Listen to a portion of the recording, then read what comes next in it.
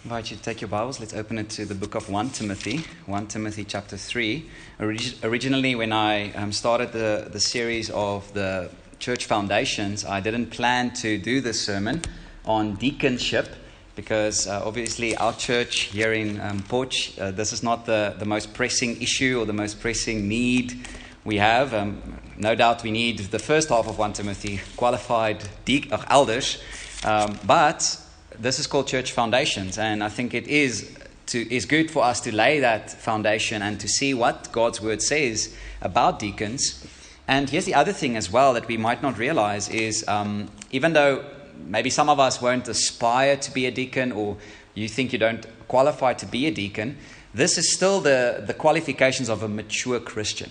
So even if you don't, going to fulfill the official office of a deacon or even an elder, these are qualities that must be true of all Christians. This is a standard. This is what Christian maturity looks like. So even as we study this text this afternoon, I want to invite you in. I want to invite you to use this text as a mirror for your own heart. Use it as a mirror for your own life and see if you qualify.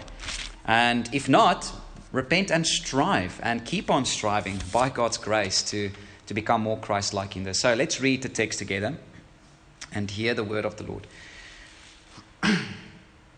1 Timothy 3 verse 8. Deacons likewise must be dignified, not double-tongued, not addicted to much wine, not greedy for dishonest gain.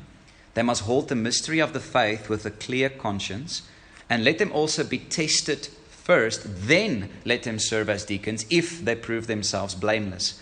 Their wives likewise must be dignified, not slanderers, but sober-minded, faithful in all things. Let deacons each be the husband of one wife, managing their children and their own households well. For those who serve well as deacons gain a good standing for themselves and also great confidence in the faith that is in Christ Jesus. It's a reading of God's word. Let's pray together.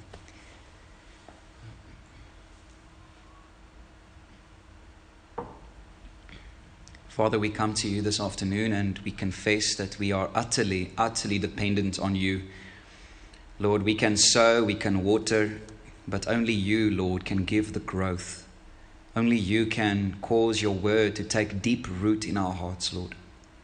And Father, we pray for that. We pray that you will even use this text, this sermon, this passage on deacons, Lord, to make us more Christ-like, to prepare us more to be better husbands, better wives, better Christians in general, Lord. That we would reflect the pure righteousness of Jesus. That we would, as we live our lives, that we would have an aroma of Christ in our love and our maturity, Lord. Please, Father, be merciful to us and make us a mature church for your name's sake, we pray in Jesus' name. Amen. So the purpose of 1 Timothy is given just a few verses down, and verse 14 and 15. Just read that as well. It says, I hope to come to you soon, but I am writing these things to you so that if I delay, you may know how one ought to behave in the household of God, which is the church of the living God, a pillar and buttress of the truth. So Paul says, I want you, Timothy. Timothy was a young pastor. He says, I want you, Timothy, to know how to behave in the household, the family of God. This is God's family rules. Just like we would say, no jumping on the bed, no cell phones during eating. Those are our family rules, and we expect people to abide by that. So this is God's family rule. This is his household, and we should build our church, our family, the family of God, according to his family rules, right? But we also learn something about the church's priority. Of all the characteristics that Paul could emphasize about what is the church supposed to be all about, what does he choose to highlight in verse 15? Look at it again. He says, the household of God, which is the church of the living God, a pillar and buttress of what? The truth. The church is a pillar. It upholds the truth. It makes it visible and clear without being ashamed of its words. And as we make that clear, the words of God, God is pleased to save sinners and sanctify saints. So that's why we have to uphold this truth, this word up high. It's also the buttress of the truth. King James says the ground of the truth. Other translations, the bulwark or the foundation of the truth. So the idea is the same. The church is created by God to be the guardian, to protect, to herald the truth. And the truth is summarized in verse 60, just the verse below. Great indeed, we confess, is the mystery of godliness. He was manifested in the flesh. Who is he talking about there? Christ, right? Vindicated by the Spirit, seen by angels, proclaimed among nations, believed on in all, taken up in glory. The truth we are protecting is not just statements of facts, although it includes that. The truth we are upholding is a person. We want our lives, our church, to be a pillar and buttress of Christ. For Christ to stand up high, that people might see Him, the Son of God, the Messiah, the Savior, the only way, not just a way, a truth, a life, but the truth, the life, the way to God.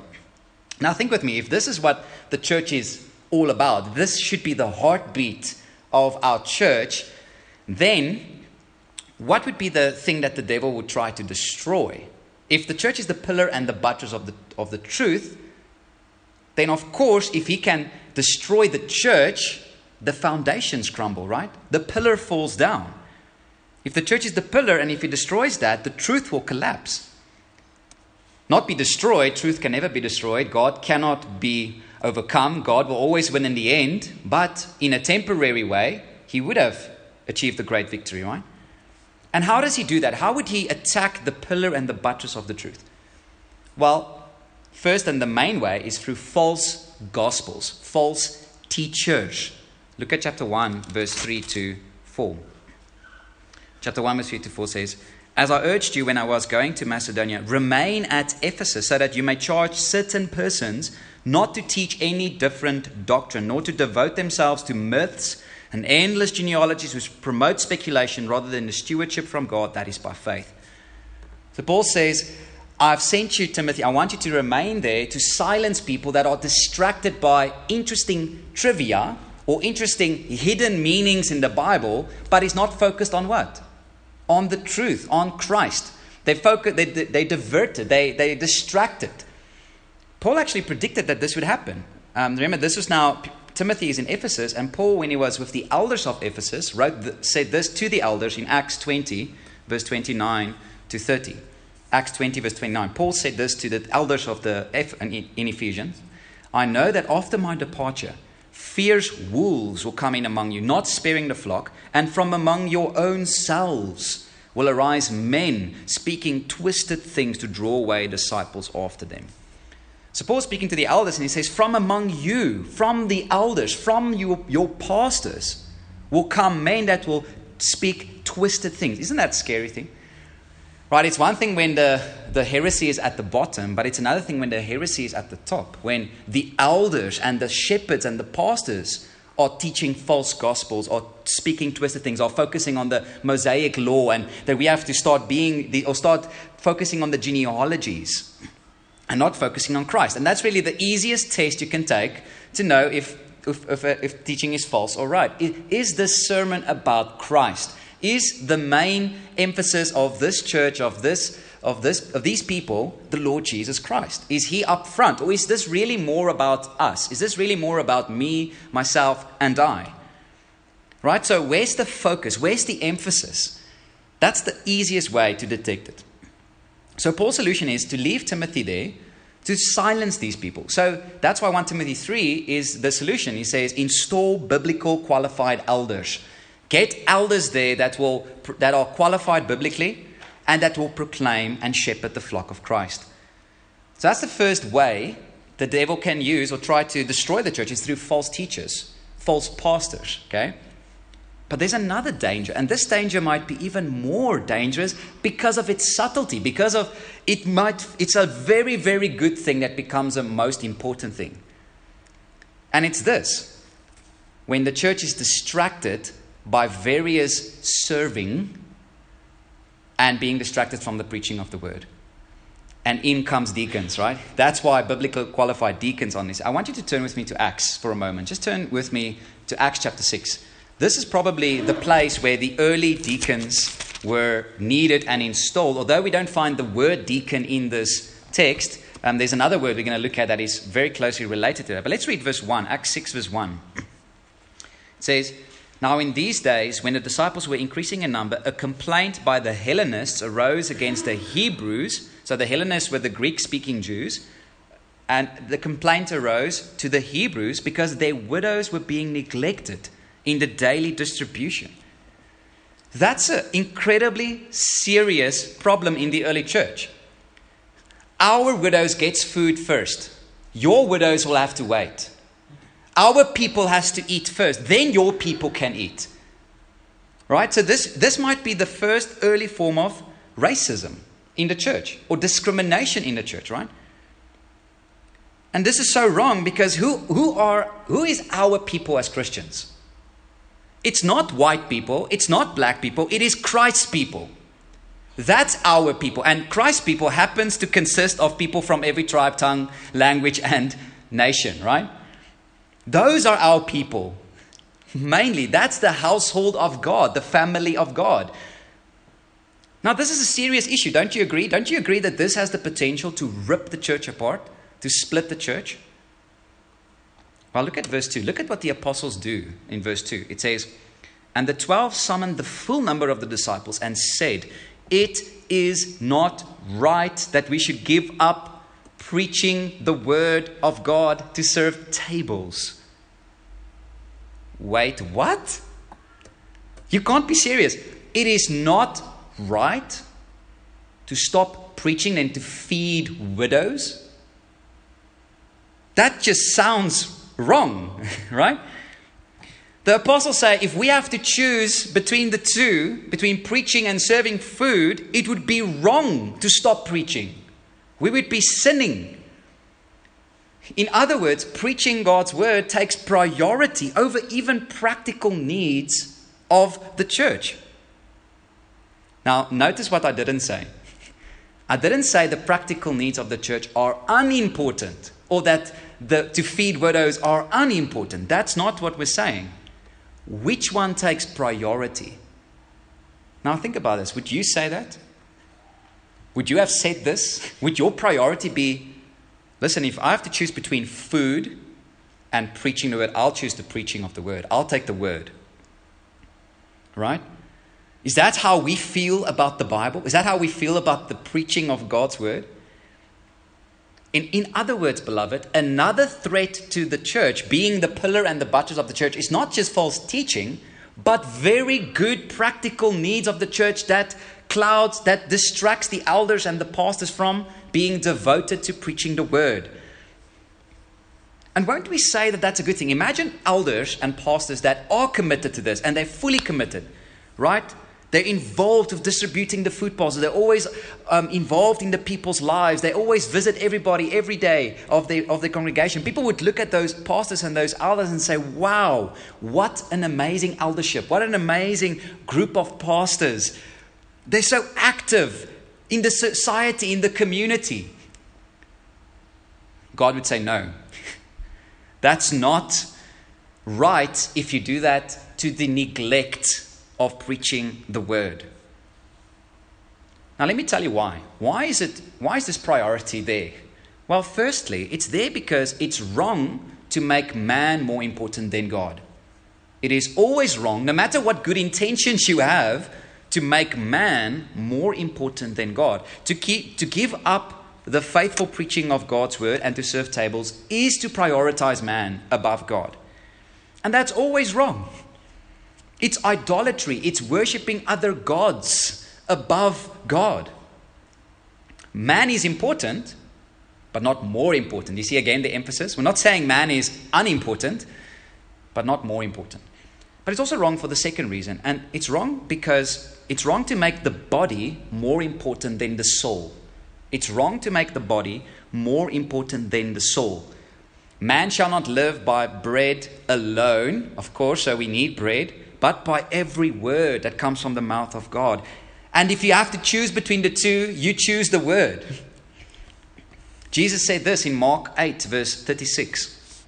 He says, "For what does it profit a man to gain the whole world? You have all of your physical needs met, and you forfeit only one thing, your soul." You can't even compare the two. He said in Matthew 10:28, do not fear those who kill the body, but cannot kill the soul. Rather fear him who can destroy both soul and body in hell. If only your body is at risk, don't fear. That's what Jesus says. If only your physical health is at risk, don't be scared. Your soul is safe. You'll be with me forever. This body is weak, frail, corrupted. It will perish. But your soul will never perish. It will live forever and ever, either in heaven or in hell. Now, again, we're not saying the body is unimportant, right? I mean, it's so important to God that Christ will forever have a physical body, and God will even raise our bodies from the earth, from the dead. So it's not, again, we're not saying it's unimportant, but what's the priority in this life? It is our souls. Do you see the point? If you have to choose between food and the Bible, you choose the Bible. Would you skip a breakfast if you haven't read your Bible yet? Would you say, I haven't read my Bible yet. I have to skip lunch. I have to skip supper. I just have to get into this book. Right? 1 Peter 2 talks about it. We should be like newborn infants, longing for the pure spiritual milk of the word. If you know anything of a baby, that it's never satisfied until it gets its milk. When Jesus obeyed the Father, he said this in John 4 verse 34. He says, my food, listen to that, my food is to do the will of him who sent me. It's like eating to me. When I've done it, my hunger is full. I don't have to eat. Jesus could skip a meal when he did the will of the Father. It satisfied him. And that's how we should feel too. We should be satisfied with the word. What did Jesus say to Peter 3 times? Feed my sheep. What does he mean? Sheep needs the word, right? Prioritize the word. My sheep comes every Sunday and they need the nutrition of my word. Feed them. That's how we should feel too. That's how holy we should feel about the preaching of God's word. So how did the apostles solve this dilemma? Well, here we see the first installment that I believe of the first deacons in the church. Again, even though the words deacon isn't used there, that verb that says to serve tables is the same Greek word that means diakoneo, which means where we get our English word deacon from, means to serve tables. So instead of doing the deacon's job themselves, they install deacons to do it. Look at verse 3-4. It says, therefore, brothers, pick out from among you 7 men of good repute, full of the spirit and of wisdom, whom we will appoint to this duty, but we will devote ourselves to prayer and to the ministry of the word. Again, it is important to feed widows. So he asks the church to pick out 7 men that are qualified. He says, we will be radically committed to prayer and to the ministry. You know what's ironic about that word? It's the same Greek word for deacon. So you deacon tables, we deacon the Bible. Right? You cook the meals in the kitchen, we cook the meals in the study, on our knees. Okay? Beloved, can I share something with you? Maybe some of you do not know this. And I usually share this as a joke, but I think it makes the point. Okay? And I usually say this. What does a pastor and a black bin have in common? Right? What does a pastor and a black bin have in common? And it is, they both get out once a week. Right? They both get some oxygen once a week. Now, some people think that's because pastors only work once a week. Only time I see my pastor is on a Sunday, so the rest of the week, he must come, he must visit, he must help me, he must always be available. But the reason for good pastors, right? So, of course, you get those lazy pastors that downloads their sermon Saturday night, and quickly reads it through and then they preach it. But those are charlatans. Those are fakes. Those are false shepherds. Right? But to preach the word week in and week out, to make sure that we rightly, accurately handle this book, takes time.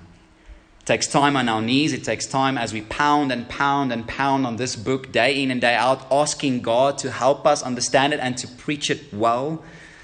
That takes time. And if pastors and elders are distracted by serving tables, before we know it, the pillar and the buttress of the church will crumble. The foundations will fall because the sheep will no longer get food. To deacon the word, you need your full attention. So do you see the threat? It's a good threat. It's a threat that we would have never expected. It's a threat of practical needs that might tempt the pastor or the elder to constantly take him outside of his office, outside of his quiet room, outside of the hours and hours and hours on his knees and over the word, to stop serving the word. We would be feeding bodies and starving souls. That would be the danger. Now, of course, to clarify, this doesn't mean elders and pastors and shepherds must not be involved in their sheep's lives. And of course we should be. Of course we should. If you have a sin issue, if there's burdens you can't carry, we have to counsel. We have to be involved. In fact, here's a great text that shows that when you are sick and you are struggling with sickness, you ought to call the elders. James chapter 5, verse 14 says, "Is anyone among you sick? Let him call for the elders of the church, and let them pray over him, anointing him with oil in the name of the Lord." So elders have to get out. They have to be involved in their sheep. They have to counsel. They have to correct. They have to rebuke. They have to pray over the sick. So elders have to be involved, right? One pastor I know said it like this for other people that wants to be pastors. He said, if you want to be a shepherd, you have to smell like sheep. All right? And what he means by that is you have to actually be rubbing with sheep. You know, you can't just be that tower theologian that just loves studying, preaching, but you never talk to ordinary people, you know, that doesn't know Greek, doesn't know. No, pastors should be involved, but what is the priority? Again, that's just the main point. The priority is devoted to prayer, devoted to the ministry, the deaconing of the word. And you know, it's amazing, when the church chose the 7 men, what was the result? Look at verse 7. Look at verse 7. What was the result? It says, "And the word of God continued to increase, and the number of the disciples multiplied greatly in Jerusalem, and a great many of the priests became obedient to the faith." Do you see what happened? They were guarding the preaching of the word by serving. That's why the title of the sermon is To Guard the Word by Serving. We're saying, Pastor, you get back into your office. We are going to take care of this needs. We will take care of the food parcels. Don't you worry. Why aren't you on your knees, Pastor? Go back. Okay. And what will happen when that happens is the word of God will spread. Because now the word of God is taught rightly. It's preached rightly. And what does God use to save people? The preaching of God's word. So in a sense, both deacons and elders have the same goal. They have the same main job description, which is protect the word of God. But we do it in different ways. Pastors and elders protect the word of God by delegating.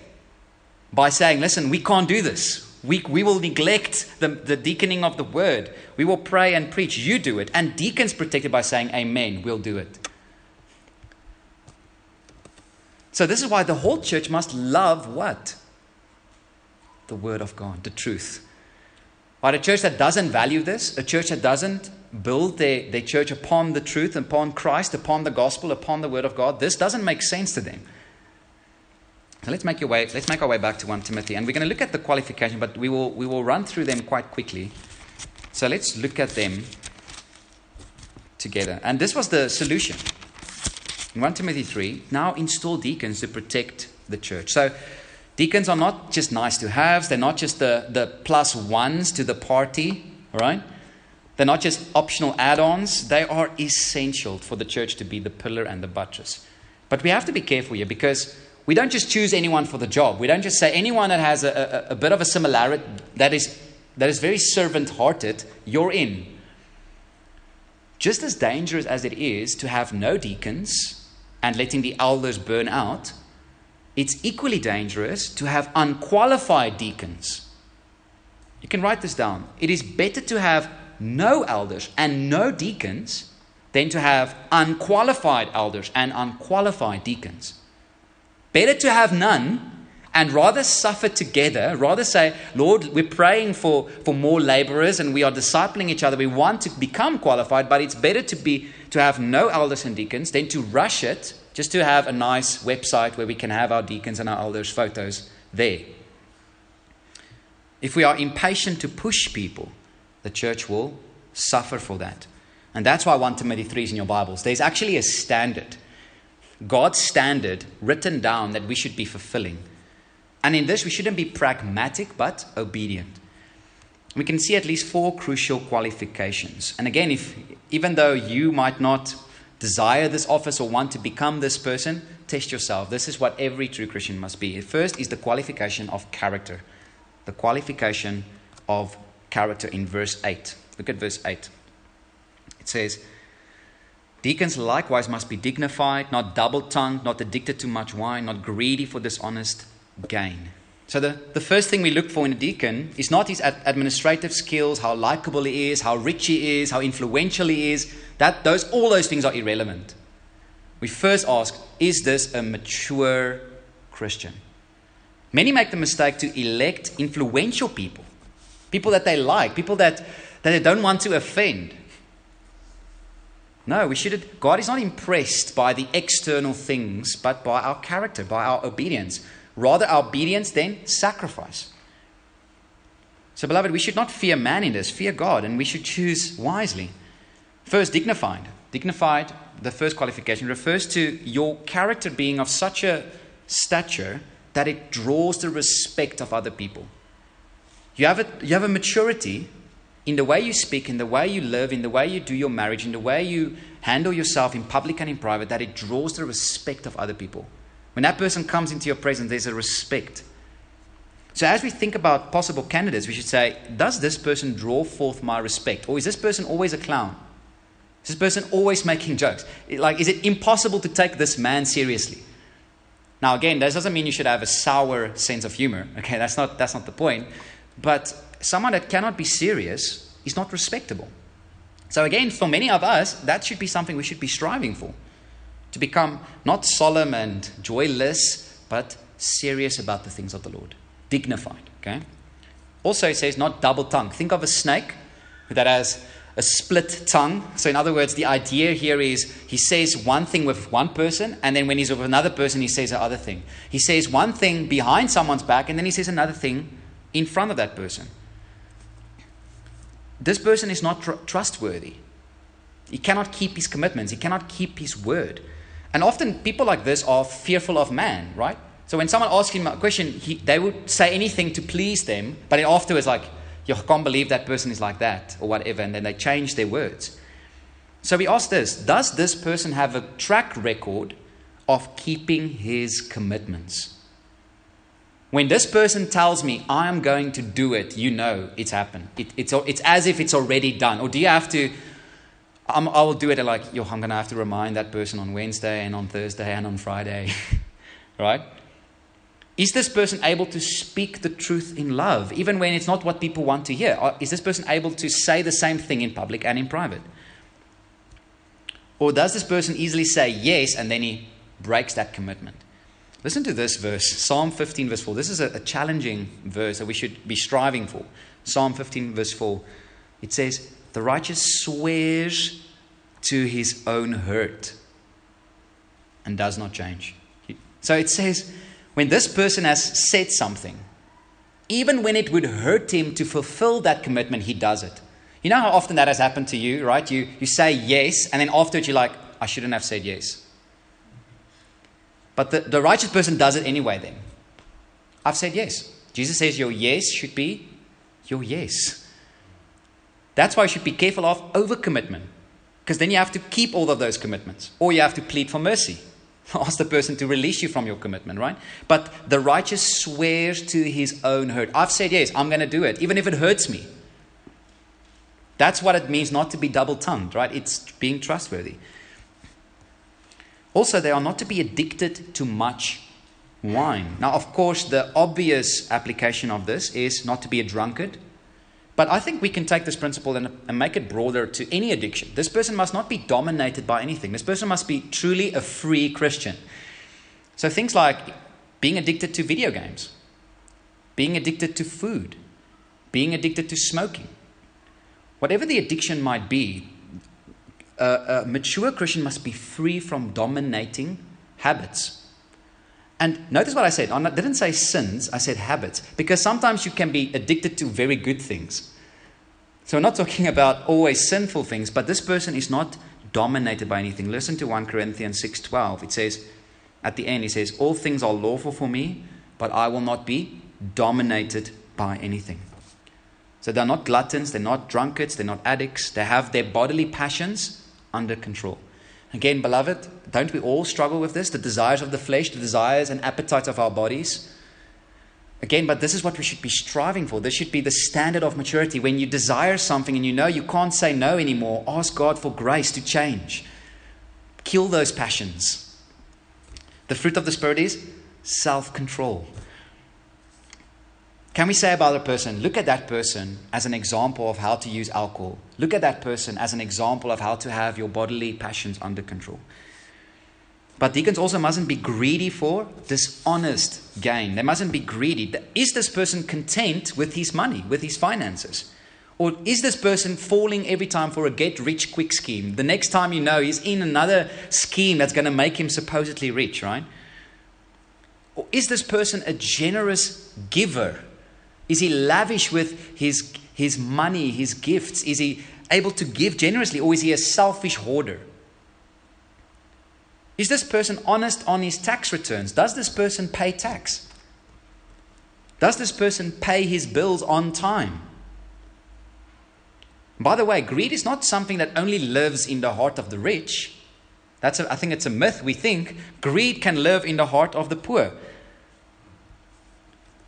Because it's a universal problem. Wanting more is not just a problem of rich people. And here's the standard. Here's the standard of contentment. If you have been wondering what does true godly contentment look at chapter 6 verse 8. In 1 Timothy 6 verse 8, it says, but if we have what? Food and clothing. With these we will be content. Do you have food? Do you have clothing? You have enough. Do you see? Anything above that is bonus. Anything above that is God's richest blessings, which He has given you freely to enjoy. So don't be, now you have to sell everything above that. No, that's not what we're saying.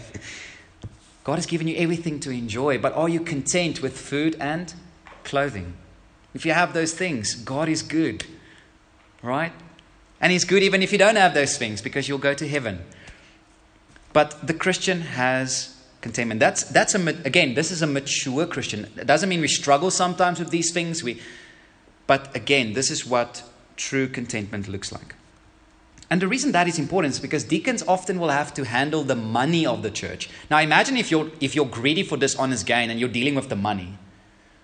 You're going to take your hand off the money and suddenly you see the money sticks to your hand. Like Judas Iscariot, right? He would often help himself from the money bag. That's why we can't install a deacon that's greedy.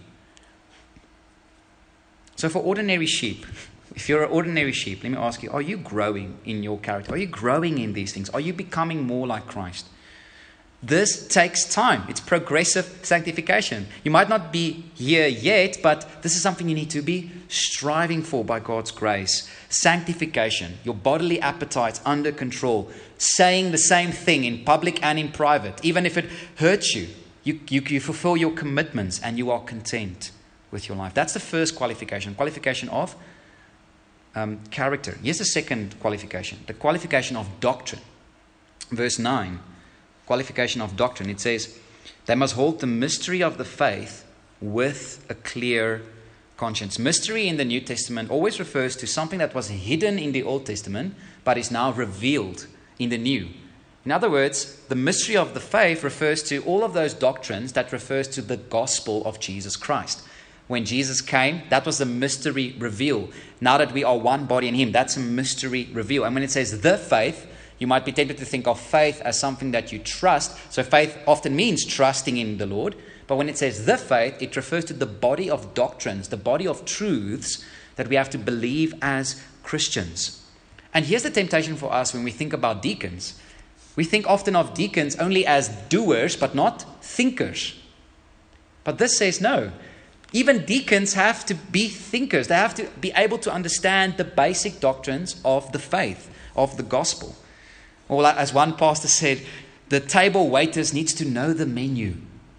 They need to know the menu, because often when they serve food, they will also be counseling. They will also be helping with conflicts. Imagine these Hellenists and these Hebrew-speaking Jews going at each other, and here comes deacons, and they have to try to divide and have to bring peace. You'll have to know the gospel very, very well to be able to do that, right?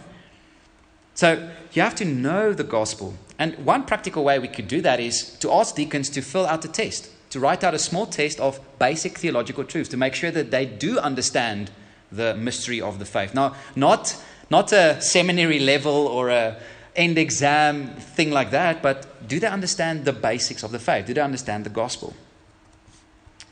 But not just to know these things, but what does the rest of it say? Look at the rest of verse 9. With a clear conscience. What does that refer to? When you have a clear conscience, you don't feel guilty about the way you lived last week. When you have a clear conscience, you don't feel guilty about the way you lived last month, last year. Not perfectly, none of us have lived perfectly, but clear conscience means I have consistently obeyed the Lord in my life. I don't just know this gospel, I'm living it. It's part of my life. It has cleared my conscience. And dear church, this is what we should know. We should all be growing in our theological knowledge. We should all be having an appetite for the Bible, theological books, to grow in the grace and the knowledge of the Lord Jesus Christ. Probably the most practical way to do that is to just read your Bible. By just reading it over and over again, by faithfully coming every Sunday, week in and week out, you're receiving theological truth, theological training. We should commit to that in public and in private. So that's the qualification of doctrine. Here's a third qualification. Qualification of time. Qualification of time. Look at verse 10. It says, let them also be tested first, then let them serve as deacons if they prove themselves blameless. There's two key words you have to know. The first word is first and then. So first let this happen, then let them serve as deacons. They must fulfill a probation period of serving. So deacons are to be given tasks or responsibilities so that it can be proven. What does the end of verse 10 say? If they prove themselves blameless. If in that testing period, they should be proven blameless, and after that period of time, then install them as deacons. So in other words, there's a very common practice in many churches that often just elects deacons or nominates deacons, and then they vote it in at the next meeting. But they haven't fulfilled the third qualification. There was no time of testing them. There was no time of, okay, we're going to give you some basic tasks, basic responsibilities, and see how you do with them. Right? So again, this also shows something that we shouldn't be rushing into this. We should be rather slow and ensure that those who are deacons are truly qualified for that. So here we need to bow to Scripture and trust Him. Here's the last qualification. The last qualification is, and this one might surprise you, qualification of family. Family. His family life has to be in order. Look at verse 11 to 12. It says, their wives likewise must be dignified, not slanderous, but sober-minded, faithful in all things. Let deacons each be the husband of one wife, managing their children and their own households well. Now, here we have a tricky verse. Verse 11 is a tricky verse where Christians disagree on. And as some see in verse 11, the office of a deaconess. Okay? I myself have been convinced of that view a few years ago, but I've changed my view. So I'm hoping I could change your view as well. But let me first steel man this argument, okay? Why can we say this is deaconesses? Well, firstly, the Greek doesn't say their wives. So the ESV interprets it for us here. The Greek just says women. Women likewise. So it's ambiguous. It can either mean the women of the deacons or the office of deaconesses. The women deacons must be like this. Okay, that's the first clue. The second one is the word likewise. Every time when Paul says likewise, it looks like he's introducing a new office. Look at verse 8 when he says, deacons likewise. Now he's introducing a second office, elders and deacons. And now in verse 11, their wives likewise. It seems like he's introducing the office of a deaconess. And then you add to that the fact that in Romans 16 verse 1, Phoebe has been called a deaconess of the church. Romans 16 verse 1, she's a deaconess of the church. So, and because deacons are servants, not leaders, many churches feel it's okay for women to be deaconesses, right? They're not for functioning as a leader of the church, they're functioning as servants. So it's okay to have both men and women as deaconesses. You see, that's quite a strong argument, won't you agree? But I still think their wives is correct. So let me try to convince you of that for the following reasons. It would be strange to start a new office in verse 11 and then return to deacons in verse 12. Do you see that? He says there were women in verse 11, and then 12 he goes back to the male deacons. He says deacons must be the husbands of one wife. And it makes more sense that Paul is thinking of one office, even though their wives have a role to play. So that's the first clue. The second clue is as well that in the first deacons in Acts chapter 6, they chose 7 men. Another clue, right? What better person would have been able to handle with the widows than women? That would have made a perfect fit for a woman to come in and be the deaconess at that moment to help with the widows, the distribution of the widows. And yet, they were 7 men. Now, here's the big question. Why would there be qualifications for deacons' wives, but there aren't qualifications for elders' wives?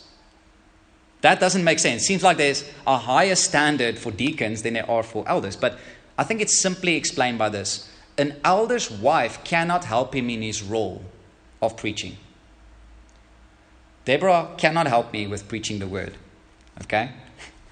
But a deacon's wife can help him, and often must help him in the mercy ministry of the church, in handling conflicts, in being together with suffering and people that are the practical needs of the church. And so if the deacon is qualified, but his wife is a slanderer, is not faithful in all things, that's also very dangerous, right?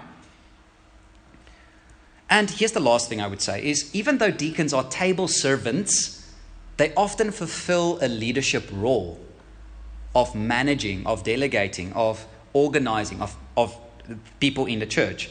Now, I just want to say, just to say this very clearly, there's very, very, very solid churches that disagrees with what I've just said. So this is like one of those things where the needle has to go either this way or this way. And I think the needle just pushes a little bit more to the male deacons than to this being deaconesses. So we can talk about that afterwards if you still disagree. But this is why, here's one of the main things I just want to highlight in verse 11. It says, their wives must be dignified, also respectable, not slanderers. Often a sin women often struggle with is gossiping. Right? As a deacon's wife, you are going to find out some juicy information about people in the church. As deacons and deaconesses, or deacons' wives, sorry, I almost contradicting myself there. As those couples go into homes and often deals with conflict between people, they're going to see the messiness of the church, the brokenness of the church, and that's going to be the most entertaining thing to share with other people. That's why they cannot be slandered, but they must be faithful in all things. But this all comes back to the men in verse 12. Look at verse 12 again. It says, let deacons each be the husband of one wife. Now, some think that means that if a man has been divorced and remarried, it disqualifies him. I don't think that's what it means. I think someone can be divorced and remarried, but if this person has a reputation of a godly Christian and loving his wife and his family, I think he can still be a deacon. Literally, the Greek means a one-woman man. That's what it means. Husband of one wife, a one-woman man. He has eyes for one woman, and that's his wife. He doesn't look at women on a screen. He doesn't look at other women at his workplace. Right? He's a one-woman man. So I think when we interview deacons, we should also interview their wives. Are you happy with your marriage? If she says no, disqualified. You first have to manage your own family well. You first have to love your wife and find out why she's unhappy, fix that, before you can come in. You see, another question is, how do you and your wife handle conflict? Do you give her the silent treatment? Do you scream? Do you ignore her for a few days? Well, if you can't even handle the conflict in your own family, how are you going to handle the conflict in God's family? It's going to be dangerous if you send that person into a conflict situation in the church, right? So that's why it's important. One woman, man. We can ask questions like this. Is this person always flirting with other women? Is he always with the women? Right? That's a good question to ask. Or does this person have only eyes for his wife? But it also includes our parenting. Look at verse 12. At the end, it says, not just a husband of one wife, but managing their children and their own households well. His children must be well managed. That means submissive. Now, just want to say, just to relieve all the parents here, if you had to judge my qualification by how my boys behave on a Sunday, I would be disqualified every week. Okay. So again, this doesn't mean that your child never disobeys, never cries, never is unruly, but rather, is there order? Is there peace in your home? Or is there constant shouting, constant disobedience, constant, just not peace, striving in your home?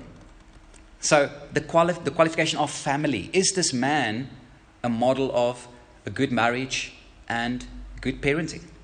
So can I talk to the men here for a moment? The men here, are you striving to become this kind of a man?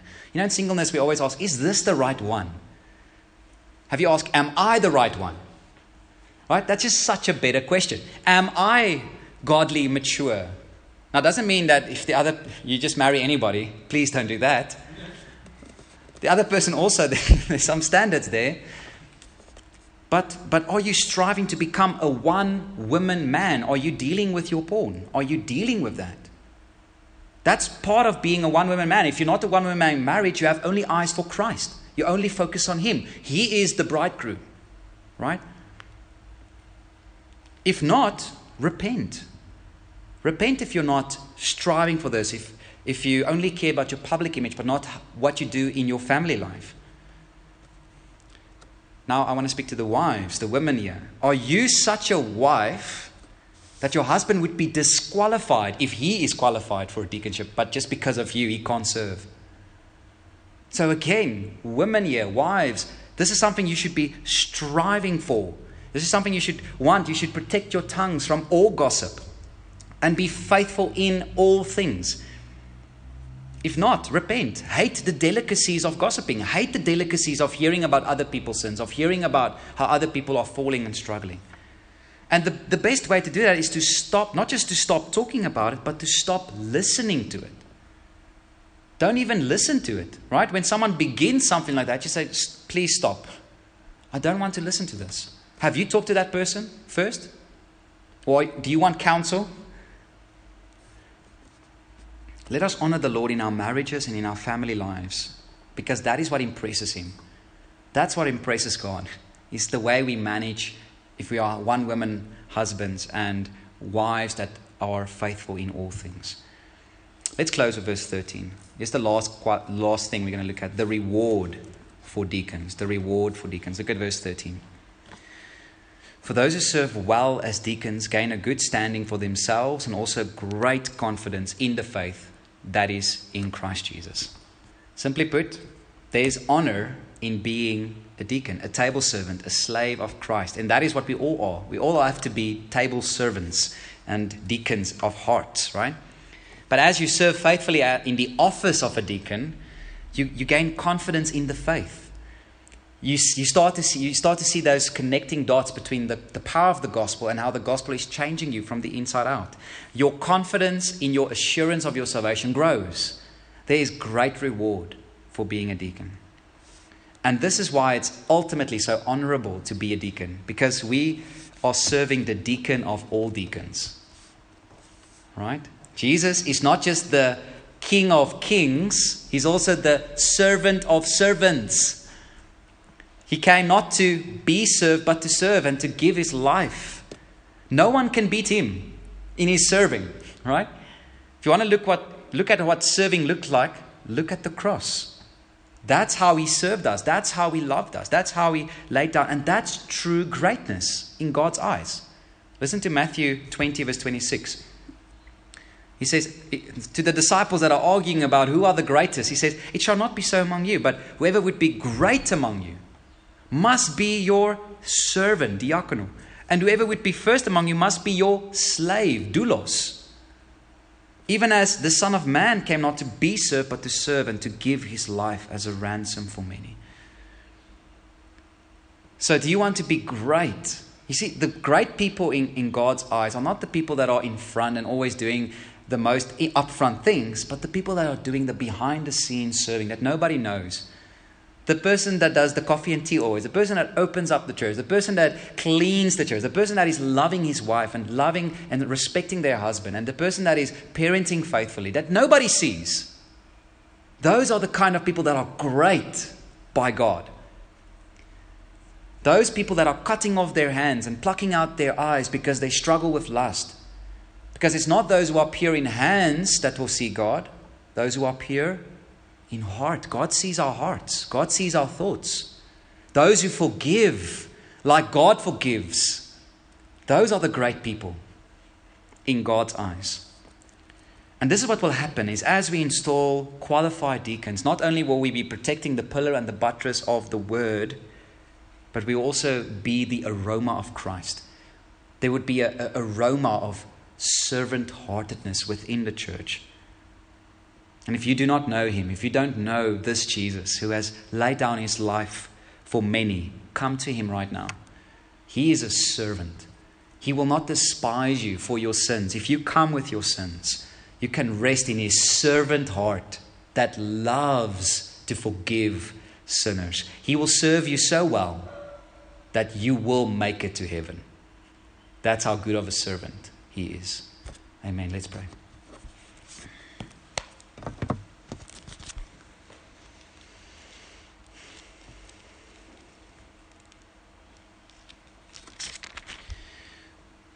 Father, we thank You for Your servant heart, Lord. Lord Jesus, thank You that You have showed us the model of true greatness, of what it means to be a true deacon. And Lord, even though the office of deacons might not be for all of us, thank You that we all can strive to become deacons of hearts, that we can all strive to be servants like You are a servant, Lord.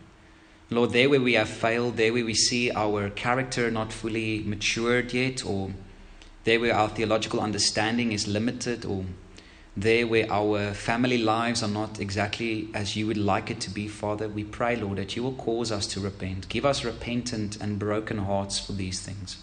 May we not excuse our sins, Lord, and see it as trivial, as small, because the world does it, or because our marriages are better than other marriages, or because of this or the other, Lord. But may we fear You. May our hearts be broken over our sins, Lord. And as we humble ourselves before You, we know, Lord, You will exalt us, and You will carry us, and You will heal us, and You will forgive us, and You will change us. Oh Lord, make us a church full of the aroma of Christ that delights in being the least, that delights in serving others as You have served us and loved us first. We pray this in Jesus' name. Amen.